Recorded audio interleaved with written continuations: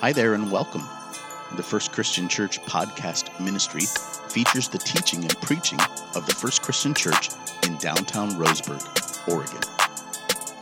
Here's today's message. All right, we are in Acts chapter 18. Someone asked me, or I think we're in 19 actually. Yeah, we're in 19. Some of you are like, let's not go backwards, Daniel. This has taken long enough. Let's go forward. We're in Acts 19. Someone asked me this morning how long we're going to go through the book of Acts. We're going to go till we're done. Anybody know how many chapters there are in the book of Acts? 28. And so, as I have it scripted or as I've studied through it, I think we're going to finish the first Sunday in August of this year. Yes. So August 6th, I believe, will be the last message in this series. You're going to find some interesting things as we get to this last phase of the book of Acts. Well, let's look at the purpose. The purpose of the book of Acts is this.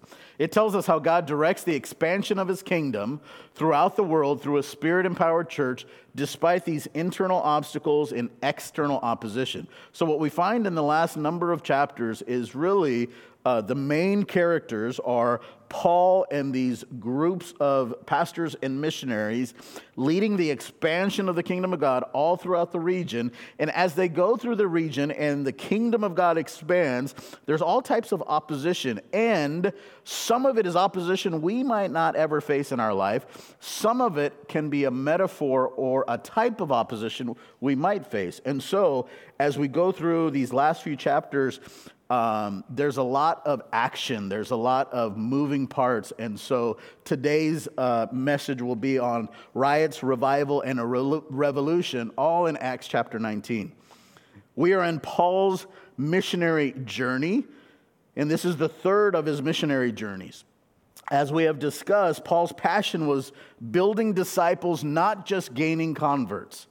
It was an idea that he had to strengthen people as they heard the gospel, as they became followers of Jesus Christ, not just to leave them in that moment, but then after they received Jesus Christ to help them become disciples. He was very passionate about putting things in place, putting people in place to make sure people grew in their faith. And so that's what we're going to see now. Let's begin in verse number 8. Verse 8 says this, "And he entered the synagogue, and for how long?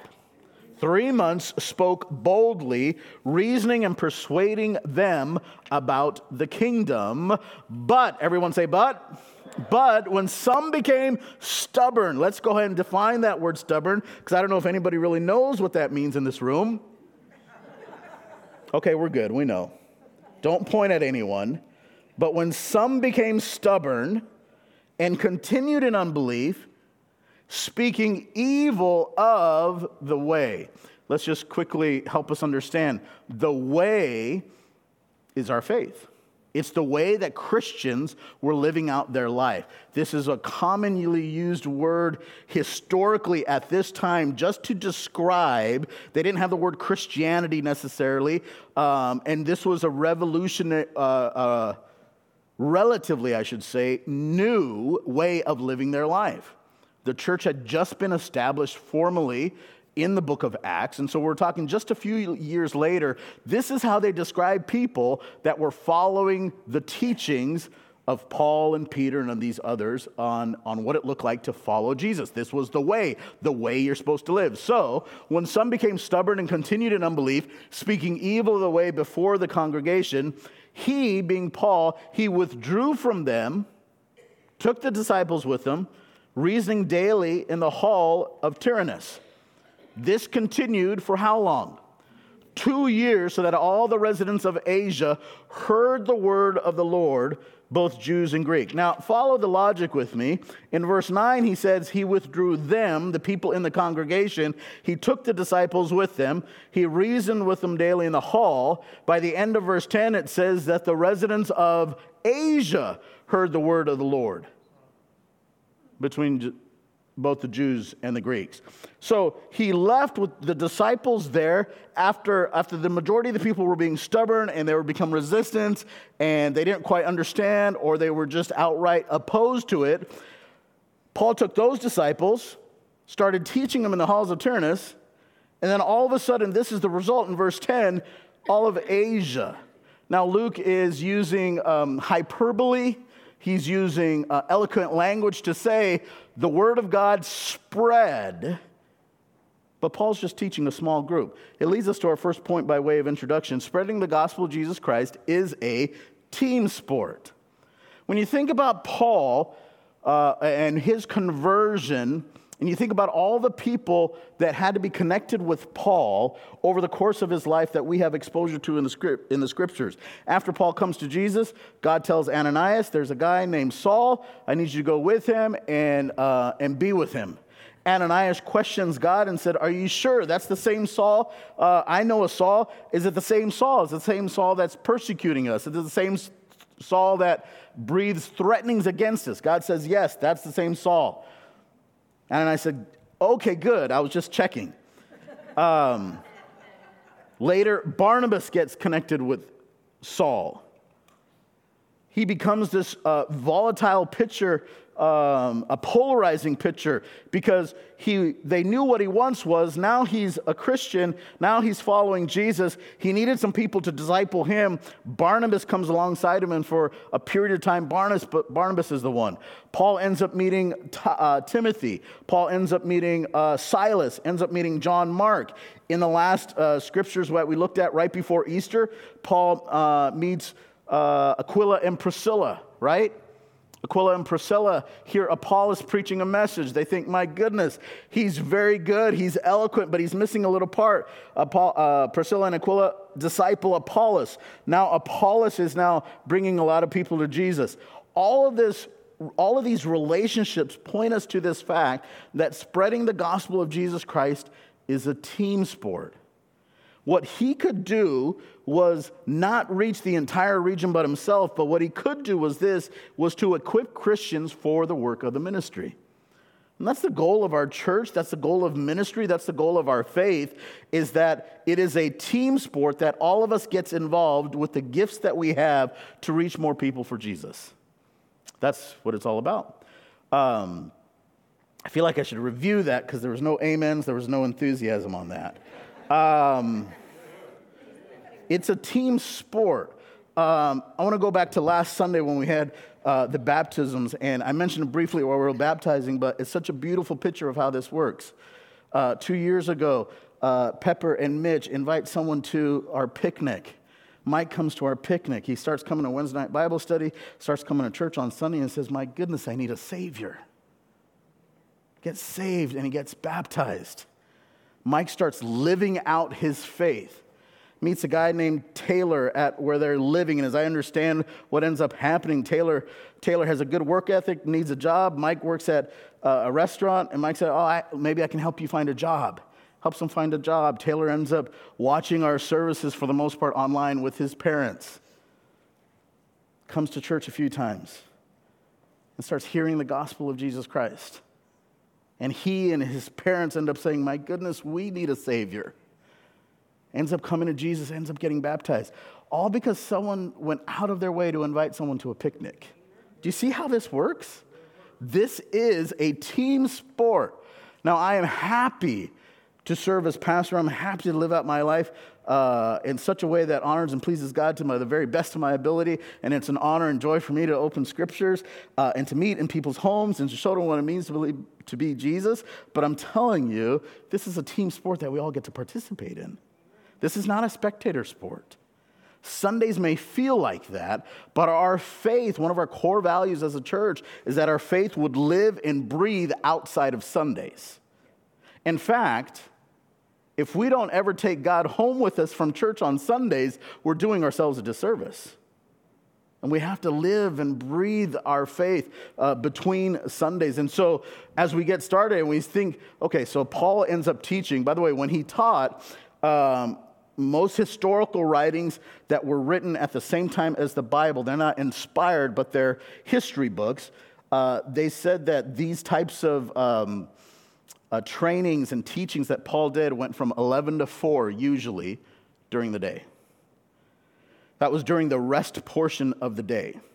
Most workers would get up really, really early as soon as it was light out and began working. And from 11 to 4, it was the hottest part of the day. And so much of the physical labor would cease during that time. They would go to the synagogue. Paul also would be working during that time. What did Paul do? What was his job? He was a tent maker. More accurately, he worked with leather and pieces of leather and constructed items for people. And so he would also rest between that time. He would teach from 11 to 4 daily for this extended period of time in Ephesus, meaning hundreds of hours of teaching, investing into this city for 2 hours.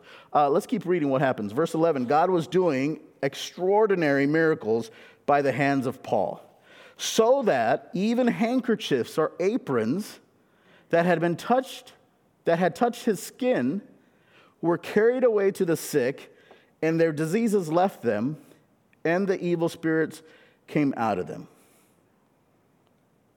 I don't know how that works, I'm going to be honest. There's not a lot of information about this. These were unusual miracles. We don't know how it worked other than the same way. There's record, you remember in Acts, probably Acts 4 or Acts 5, there was people where the shadow of Peter was enough for them to be healed. You remember in the Gospels that there's the woman that pursues Jesus and touches just the hem of his garment, ends up being healed. I don't know how it happens, but this is the record from Luke. The problem is this: when it became evident that happened, it set up a pattern for other people to emulate that type of healing. So, superstitious practice of magic and sorcery was prevalent in Ephesus. And so it shouldn't be a surprise that some took this superstitious view of miracles that done through Paul, and now we're trying to emulate that other ways. We're going to read a little bit more about that. God seems to like doing things in new and different ways. So what does that mean for us today? Well, that's why I carry a handkerchief while I preach. That's not the takeaway. It means this: God can do whatever he wants to do. Our obligation as ministers, as pastors, as Christians, is to follow what God has clearly outlaid for us already in terms of the way our faith and our practice should work. Now, God can choose to use extraordinary events to speak to us. God can use extraordinary situations to intervene on our life. However, we should only be pursuing that which we have a biblical pattern for, as I see it. It does say that Paul did not use these miracles, but that God worked through them by the hands of Paul, which is interesting. So this is what happens. People see these handkerchiefs and they thought, my goodness, what if we could do that? What if we could capitalize on it? That's what happens next. Verse 13. Then some of the itinerant Jewish exorcists undertook to invoke the name of the Lord Jesus over those who had evil spirits, saying, I adjure you by the Jesus whom Paul proclaims. 7 sons of a Jewish high priest named Sceva were doing this. But the evil spirit answered them and said, who dis?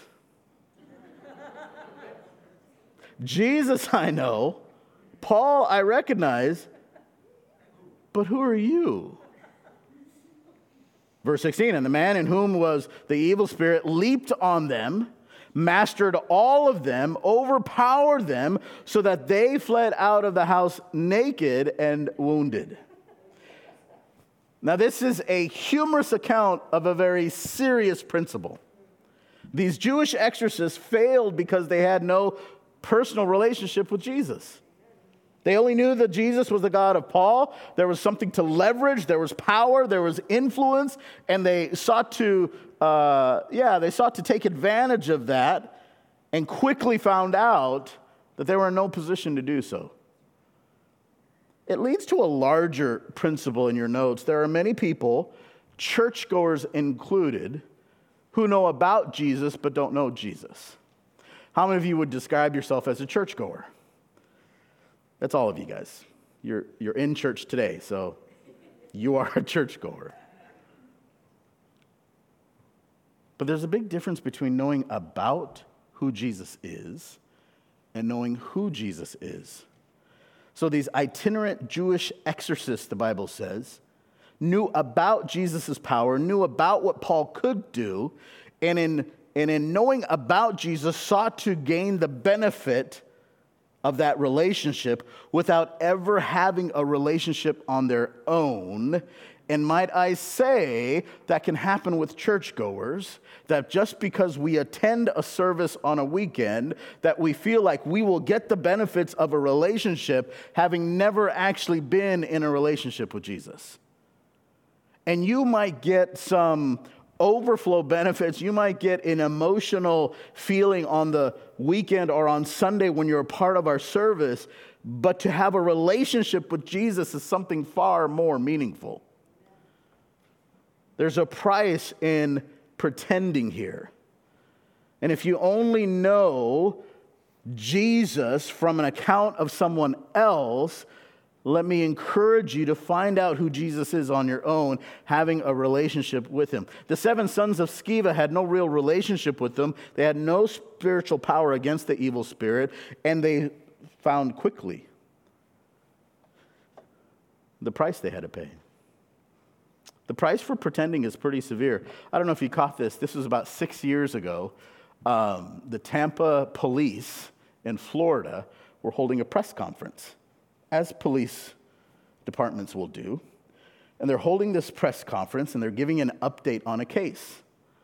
And to the left of the, or right of the screen, on this side, there was a woman who was translating.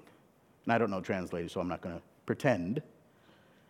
But she was pretending. She got a job with the Tampa police as a translator, having no understanding of sign language. And so this video now, nothing's private, right? Everything's on the internet. So people are watching this video, and she's doing her thing. And quote unquote, like the American Sign Language organizations came out and they said, this is tantamount to gibberish. I don't know how she got the job, but she just pretended to do all of this. I think sometimes with our faith, if we pretend to go through the motions and then other people observe that type of behavior, or they see that type of life, or even in your family, and there's this dual life thing that you're living, where on Sundays it looks this way, but on Friday nights it looks this way. On Sundays it looks this way, but Tuesdays at work it looks this way. On Sundays it looks this way, but Saturday morning it looks this way. We're living lives of gibberish. You know what the ancient Greeks used to use when they described that kind of person? They'd call them actors. We went to a play last night, Libby and I did, and it was awesome. It was a Shakespeare play. It was hilarious. Very well done. But they're acting. They're playing a part. The ancient Greeks used to use that to describe someone who would live one way in some days and live another way on other days. We get the word hypocrite from their word hypocritus, actor. It's a dangerous thing to act. And so for us, if we simply rely on others and their knowledge about Jesus, but we don't actually pursue Jesus for ourselves, we put ourselves in a very dangerous position. We continue, verse 17. This became known to all the residents of Ephesus, both Jews and Greeks, and fear fell upon all them, and the name of the Lord Jesus was extolled. Verse 18. And many of those who were now believers came, confessing and divulging their practices. And a number of those who had practiced magic arts brought their books together and burned them in the sight of them all. And they counted the value of them and found it came to 50,000 pieces of silver. And the result, so the word of the Lord continued to increase and prevail mightily. Let's just talk contextually about Ephesus and why this is such a significant movement in Ephesus right now. Ephesus was a stronghold of the evil one. Many evil things, both superstitious and outright satanic, were practiced. And so they would have these books containing formulas for sorcery and other ungodly and really forbidden arts were plentiful in that city. And so the incidents with the sons of Sceva impacted the people with the reality of this demonic realm, and it made them fear the Lord. And as a result, the name of the Lord Jesus was magnified because Jesus' name ended up superseding any of these demonic and sorcerous arts that they were worshiping with. So the incidents also prompted Christians to renounce any form or connection to the demonic. They ended up they brought all their books and scrolls full of these magic charms and incantations, and they brought them together in order to rid themselves of these influences. And it said it's worth how much? 50,000 pieces of silver. If you do what it's relative to now, it's somewhere between $1 and $5 million worth of goods. 50,000 pieces of silver. Again, it leads us to a larger thought for us today, and that is this. When God delivers us from a temptation, it's our responsibility to be wise and rid our life from those same temptations. Now, it's impossible to completely avoid temptation. We have enough temptation going on in our mind, though, without going after and pursuing other forms of temptation. So think about it. Is there any habit, practice that gets in your mind and ends up defiling your soul? Martin Luther said this about temptation. You cannot stop the birds from flying over your head, but you can stop them from making nests in your hair. Right? So when you think about temptations, it's not about ridding all of the temptation. It's about making sure that they don't nest in your area. And if you can identify places in your life that you are easily tempted to walk away from your faith, you can begin identifying places where you can remove those influences so that they don't have an easy path to your heart. So these Christians in Ephesus thought, my goodness, this leads to something that we don't want to have a part in. We had a part in it. We used to worship to Diana, to Artemis at the temple. We used to take part in this, but now we're following Jesus. We want no part of this. They see it plainly displayed in their city with the events of the last few verses, so they end up saying, we're going to rid ourselves of these temptations. So they brought all of their books, all of their scrolls containing all of these charms and said, I'm done with this. I'm not going to put myself. They still lived in Ephesus. They were still surrounded by Diana and Artemis worship, but they said, as for me and my house, right, we're going to rid ourselves from these temptations. Can I give you a couple silly examples that'll hopefully strike some thoughts in your mind?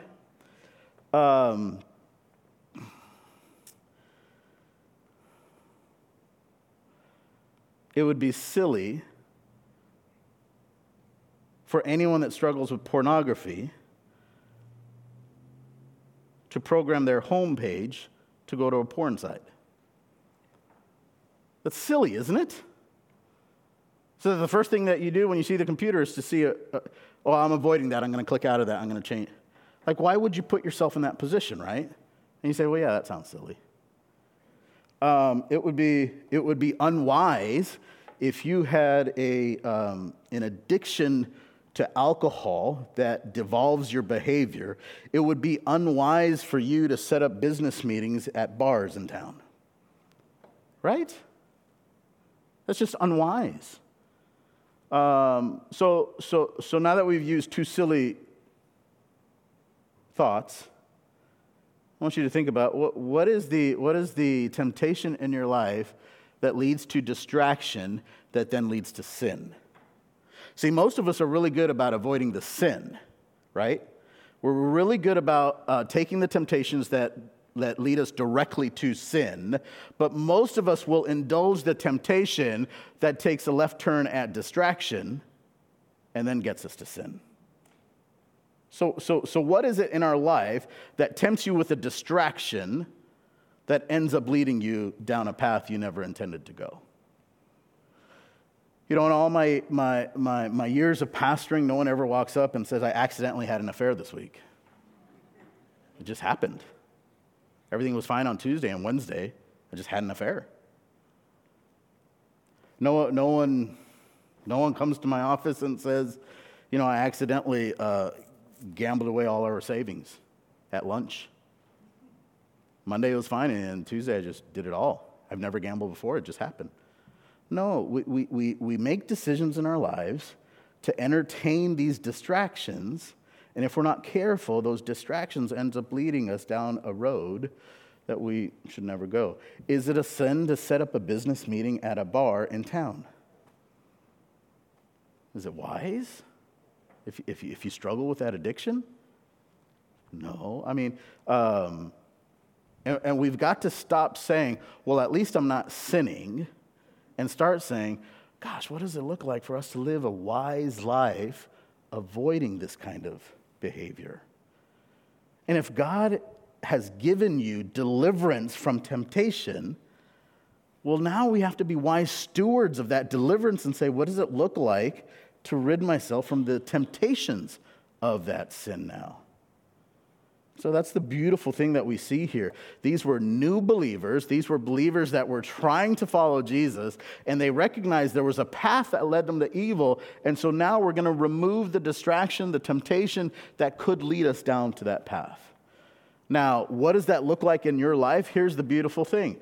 You get to choose, you get to identify in your life the markers that you set that will avoid that type of temptation. Let's keep reading, verse 21. After these events, Paul resolved in the Spirit to pass through Macedonia and Achaia and go to Jerusalem, saying, after I have been there, I must also see Rome. Verse 22, and having spent time having sent into Macedonia 2 of his helpers, Timothy and Erastus, he himself stayed in Asia for a while. So he's guided by the Holy Spirit. He's determining his itinerary. He decides to travel through Macedonia, Achaia, then to Jerusalem, now to Rome. He sends Timothy and Erastus ahead, but he stays in Ephesus for a little bit while. And when the work was going so well, and when Paul was thinking about leaving Ephesus, another commotion arose. So let's look at it, verse 23. At that time, there was no little disturbance. That means it was a big one, right? There was no little disturbance concerning the way. For a man named Demetrius, a silversmith, who made silver... Man, this is difficult. Verse 24, one more time. There's a lot of S's in there, okay? For a man named Demetrius, a silversmith, who made silver shrines of Artemis, brought no little business to the craftsmen. So what's Demetrius' deal? What does he do? He makes a living doing what?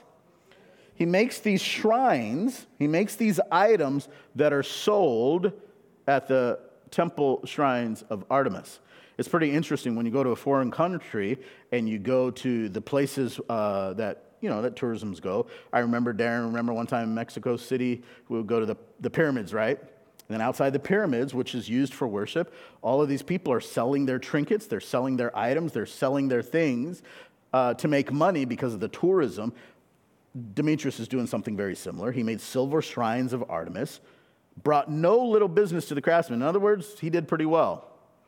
Then he gathered together with the workmen, verse 25, in similar trades, and he says, look, men, you know that from this business we have our wealth.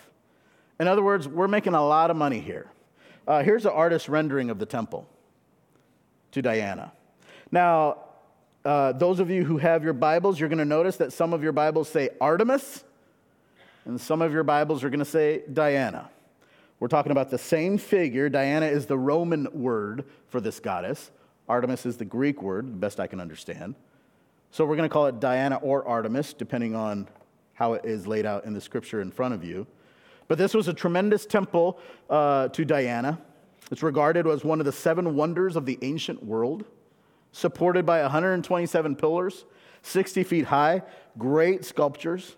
It was lost to history until it was discovered in the late 1860s, and its main altar was unearthed just in 1965. It was a major treasury and bank of the ancient world where merchants and kings would make their deposits, where their money could be kept safe until under the protection of the deity. The Temple of Diana in Ephesus was famous around the world. And so these trinkets that were made and idols from it must have been a substantial trade to no matter how immoral the worship of the sex goddess was. So you had Christians that were living in this culture that was dedicated to the tourism, to the worship, to the extravagance of Diana and the worship there. It was highly sexualized culture. Sex was a part of their worship. It was part of their trade. And so you had these people like Demetrius that would make these shrines and trinkets and mementos and items in remembrance and worship of Diana. And this is how they profited from it. And now you had Christians who were struggling with it because when they lived in their former life, they might have got a statue of the temple. In their former life, becoming a Jesus, they might have got a replica of the statue and put it in their home. And now they're following Jesus, right? Now they are pursuing the way that Peter and Paul and all of them are teaching. They're pursuing Jesus with all their hearts. And now they go home and now they see that temple, that replica. And they're evaluating values in their life and saying, oh, how do I reconcile my faith with what I once was? And they're making these difficult decisions. So Demetrius ends up calling this meeting because trade for all of these trinkets started to plummet. Christians that were coming to Jesus, obviously, were no longer buying these items anymore. So we read in verse 26, he continues his speech. We're making a lot of money, and you see and hear that not only in Ephesus, but in almost all of Asia, this Paul has persuaded and turned away a great many people, saying that gods made with hands are not gods. He's saying Paul is ruining business. We used to be able to sell a lot more things, but now with the gospel of Jesus being proclaimed by Paul, there's a lot less merchandise for us to move. Verse 27, and there is danger, not only that this trade of ours may come into disrepute, but also that the temple of the great goddess Artemis, Diana, may be counted as nothing, and that she may be even deposed from her magnificence, she whom all Asia and the world worship. And when they heard this, they were enraged and were crying out, great is Artemis of the Ephesians. Do you see the problem economically for Demetrius and the other tradesmen? They were used to selling all these items to fund their exploits, to fund their business. And because Diana was the principal god of worship in Ephesus, every person in that area would end up purchasing or contributing to the economics. Now they're all following Jesus, and because they're all following Jesus, they don't have a need for temporary gods that are made with hands. They recognize that there is a God who saves us, who doesn't desire us to have any graven images like that, who desires us not to have any idols like this, so they stop buying these items. And Demetrius says, if this continues, we're out of a job. We can't keep going this way. Verse 28, when they heard this, they were enraged. They were crying out, great is Artemis of the Ephesians. Christians living their life as Christians should impact society. This is how we endeavor to change society. That as we follow Jesus, we rid ourselves of temporary passions and values, and the next thing you know, our society is impacted. Not because we get more political necessarily. There's a time and a place for that. Not because we get more active on social media. There's really never a time or place for that. But simply because we start following Jesus. Demetrius was so clever in how he spoke to the crowd. He first appealed to them both on the basis on the financial self-interest. He says, we need to do this together because we're all losing. And then he does so on the basis of civic pride. How dare Paul insult and despise our great temple? Yet, as we'll read in verse 37, here's the beautiful thing. Paul never spoke directly against Diana or Artemis. Never spoke against the specific god that they were worshiping. He was simply just all in on Jesus. And if you're all in on Jesus, he will start to impact your life in ways that will start to impact society. Let's read on and see what happens. Verse 29. So the city was filled with the confusion. They rushed together into the theater, dragging with them Gaius and Aristarchus, Macedonians who were Paul's companion in travel. But when Paul wished to go among the crowd, the disciples would not let him. And even some of the Asiarchs, who were friends of his, sent to him and were urging him not to venture into the theater. Don't go there. You've been run out of enough cities. Don't do it. Verse 32. Now some cried out one thing, some another, for the assembly was in confusion. Most of them did not know why they had come together. Verse 33. How would you describe this so far? Like a mob, right? There's a frenzy. It's riots. There's riots there. I love that phrase. I think it was just in the last verse. They don't even know why they're there, but they're there, and they're worked up into a frenzy. Verse 33. Some of the crowd prompted Alexander, whom the Jews had put forward. Alexander, motioning his hand, wanted to make a defense to the crowd. But when they recognized he was a Jew, for about 2 hours, they all cried out with a voice, "Great is Artemis of the Ephesians." For 2 hours. Now, considering Rome's iron-fisted attitude towards civil disorder, things got out of hand pretty quick. Alexander wanted to make sure that the mob knew that the Jews did not approve of Paul either, but he accomplished nothing. They just got louder and louder and louder. Great is Diana of the Ephesians. Great is Artemis of the Ephesians. The noise must have been deafening. They're in the theater, specifically designed to amplify noise. And so the acoustics of the theater are excellent, even today. And at that time, even better because of the bronze and the clay sounding vessels placed throughout the auditorium. For 2 hours, they're shouting, "Great is Diana of the Ephesians." So the city clerk, Alexander couldn't do nothing. City clerk comes up, verse 35, and he tries to speak some sensible words. It says this: when the town clerk had quieted the crowd, he said, "Men of Ephesus, who is there who does not know that the city of the Ephesians is temple keeper of the great Artemis and of the sacred stones that fell from the sky? Seeing that these things cannot be denied, you ought to be quiet and do nothing rash. For you have brought these men here who are neither sacrilegious nor blasphemers of our goddess." It's fascinating. Paul was able to whoop them up into a frenzy without ever denouncing specifically their God.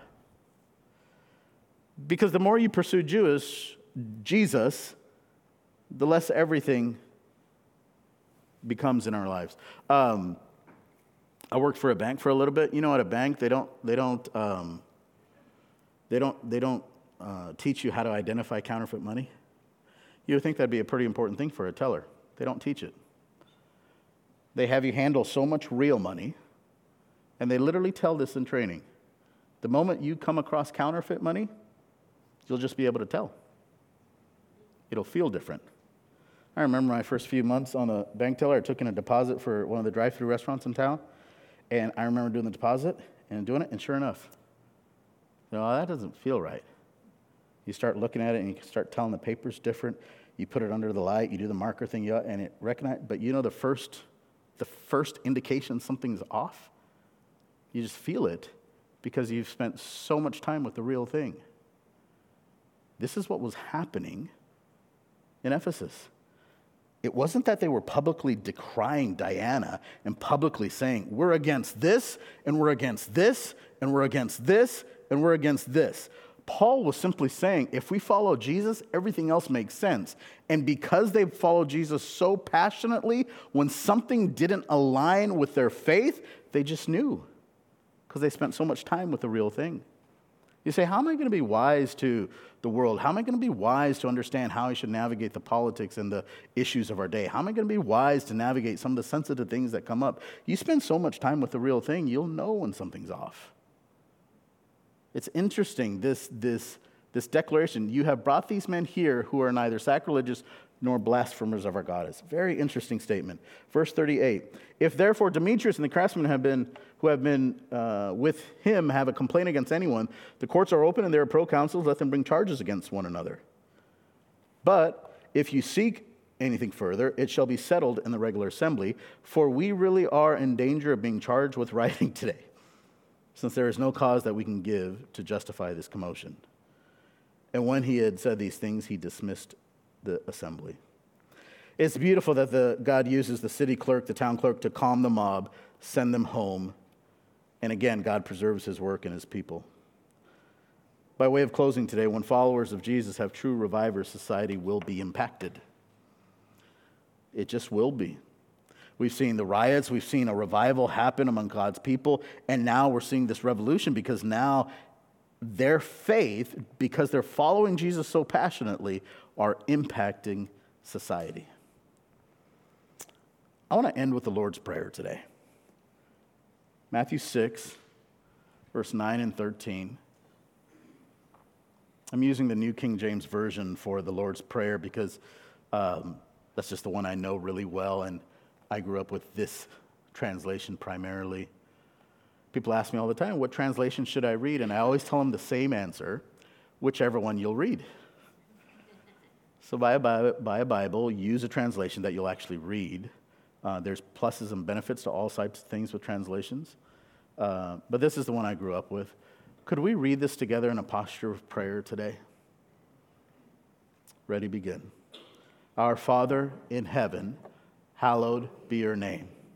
Your kingdom come, your will be done on earth as it is in heaven. Give us this day our daily bread, and forgive us our debts as we forgive our debtors. And do not lead us into temptation, but deliver us from the evil one. For yours is the kingdom and the power and the glory forever. Amen. In the beginning of Acts, Acts chapter 1, there is the scene that's unfolding as Jesus he's resurrected, and now he's with them, and they go to the ascension. And one of the primary concerns for the disciples, even while Jesus was alive, was this: when are you going to set up your kingdom? Remember when they realized that Jesus is the Messiah, right? The Christ, the chosen one, the anointed one, the one they had waited for. Well, for generations they had waited for this person because this person was going to save them from their sins, but also set up a new kingdom. And so it's interesting if you read through the Gospels, primarily the book of Matthew, and you just kind of pay attention to any reference to king or kingdoms in the conversations between the disciples and Jesus. It's interesting to hear them talk about the kingdom because they're really looking forward to getting rid of Rome. They really don't want to be under Rome's occupation anymore. They are fed up with this occupation. They're fed up having them in their homeland. They just really want to get rid of the government. Some of you might sympathize with that. They have different conversations and they ask Jesus, when are you going to set up your kingdom? One of the interesting things is when they start saying, well, in the kingdom, I kind of want to be in power in the kingdom, Lord. Like, you know, we're doing this together now, but in the kingdom, can I also be in power with you? It would be really cool. Can you think they were under Rome's occupation for so long? They were just really looking forward to leverage some power against Rome, perhaps. The kingdom was such a motivating factor for these disciples because for hundreds and hundreds and hundreds of years, they had been under one type of oppression or another. Way back when in the Old Testament, under Egypt. Way back when they were looking for their promised land. Way back when they were exiled into captivity by the Babylonians. Way back when, as soon as the present for them, with Rome. So the kingdom became this really important idea for them. When are you going to set up the kingdom? Jesus would say, well, not yet, but soon. I think it's interesting because embedded in Matthew 6, in the Lord's Prayer, this prayer was gifted to the disciple because they came to Jesus, and by my reading of Scripture, the only time they asked him to teach them something is when they said, Lord, teach us to pray. And he said, pray like this. Once you look at these words again, our Father in heaven, hallowed be your name. What's the next phrase? Your kingdom come, your will be done, and then look at the next phrase, on earth as it is in heaven. So the story of Acts is the expanding of the kingdom through a spirit-empowered church despite internal obstacles and external opposition. And here, embedded in the Lord's Prayer, is this idea that we're going to pray for the kingdom of God to come, for his will to be done on earth as it is in heaven. Acts tells us how God directs the expansion of his kingdom, and we get to live out the gospel in such a way where the kingdom of God here expands on earth as it is in heaven.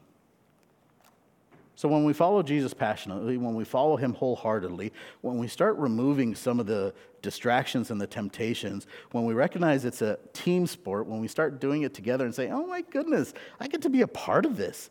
This is way bigger than Sunday mornings. Man, I get to live this out at work. I get to live this out in my relationships. It'll cost you something.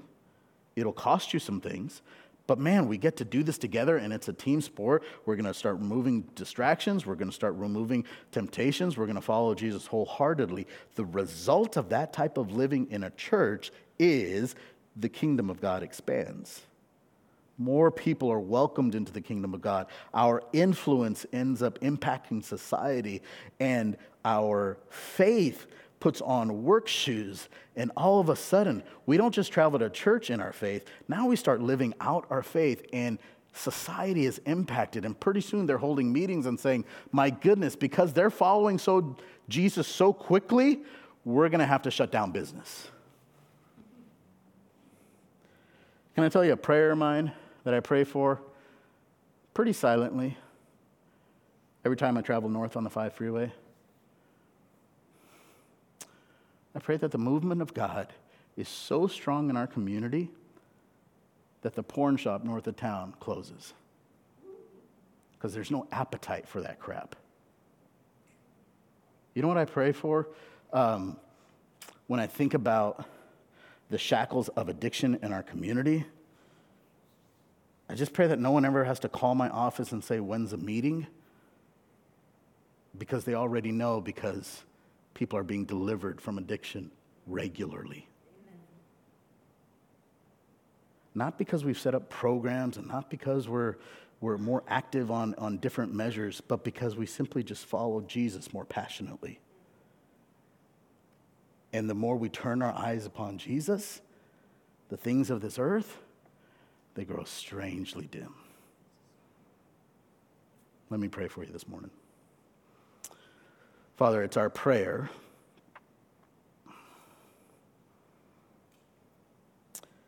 that our faith would impact society. And yet I'm struck with this notion that if it's going to impact society, it has to impact us first. So I pray that we wouldn't go through the motions. It would not be a Sunday ideal for us, but that we would live out our faith just passionately, wholeheartedly. Thank you so much for listening to this week's message. If you made a decision for Christ or would like prayer with someone from our church family, we would love to connect with you. You can message us on Facebook by searching Roseburg First Christian Church, or you can email us directly at roseburgfcc@gmail.com. In addition, if you're listening to this message on Apple or Spotify, we invite you to like, subscribe, rate, and review this podcast, and share it on social media so others can be blessed as well. God bless you, and have a beautiful day.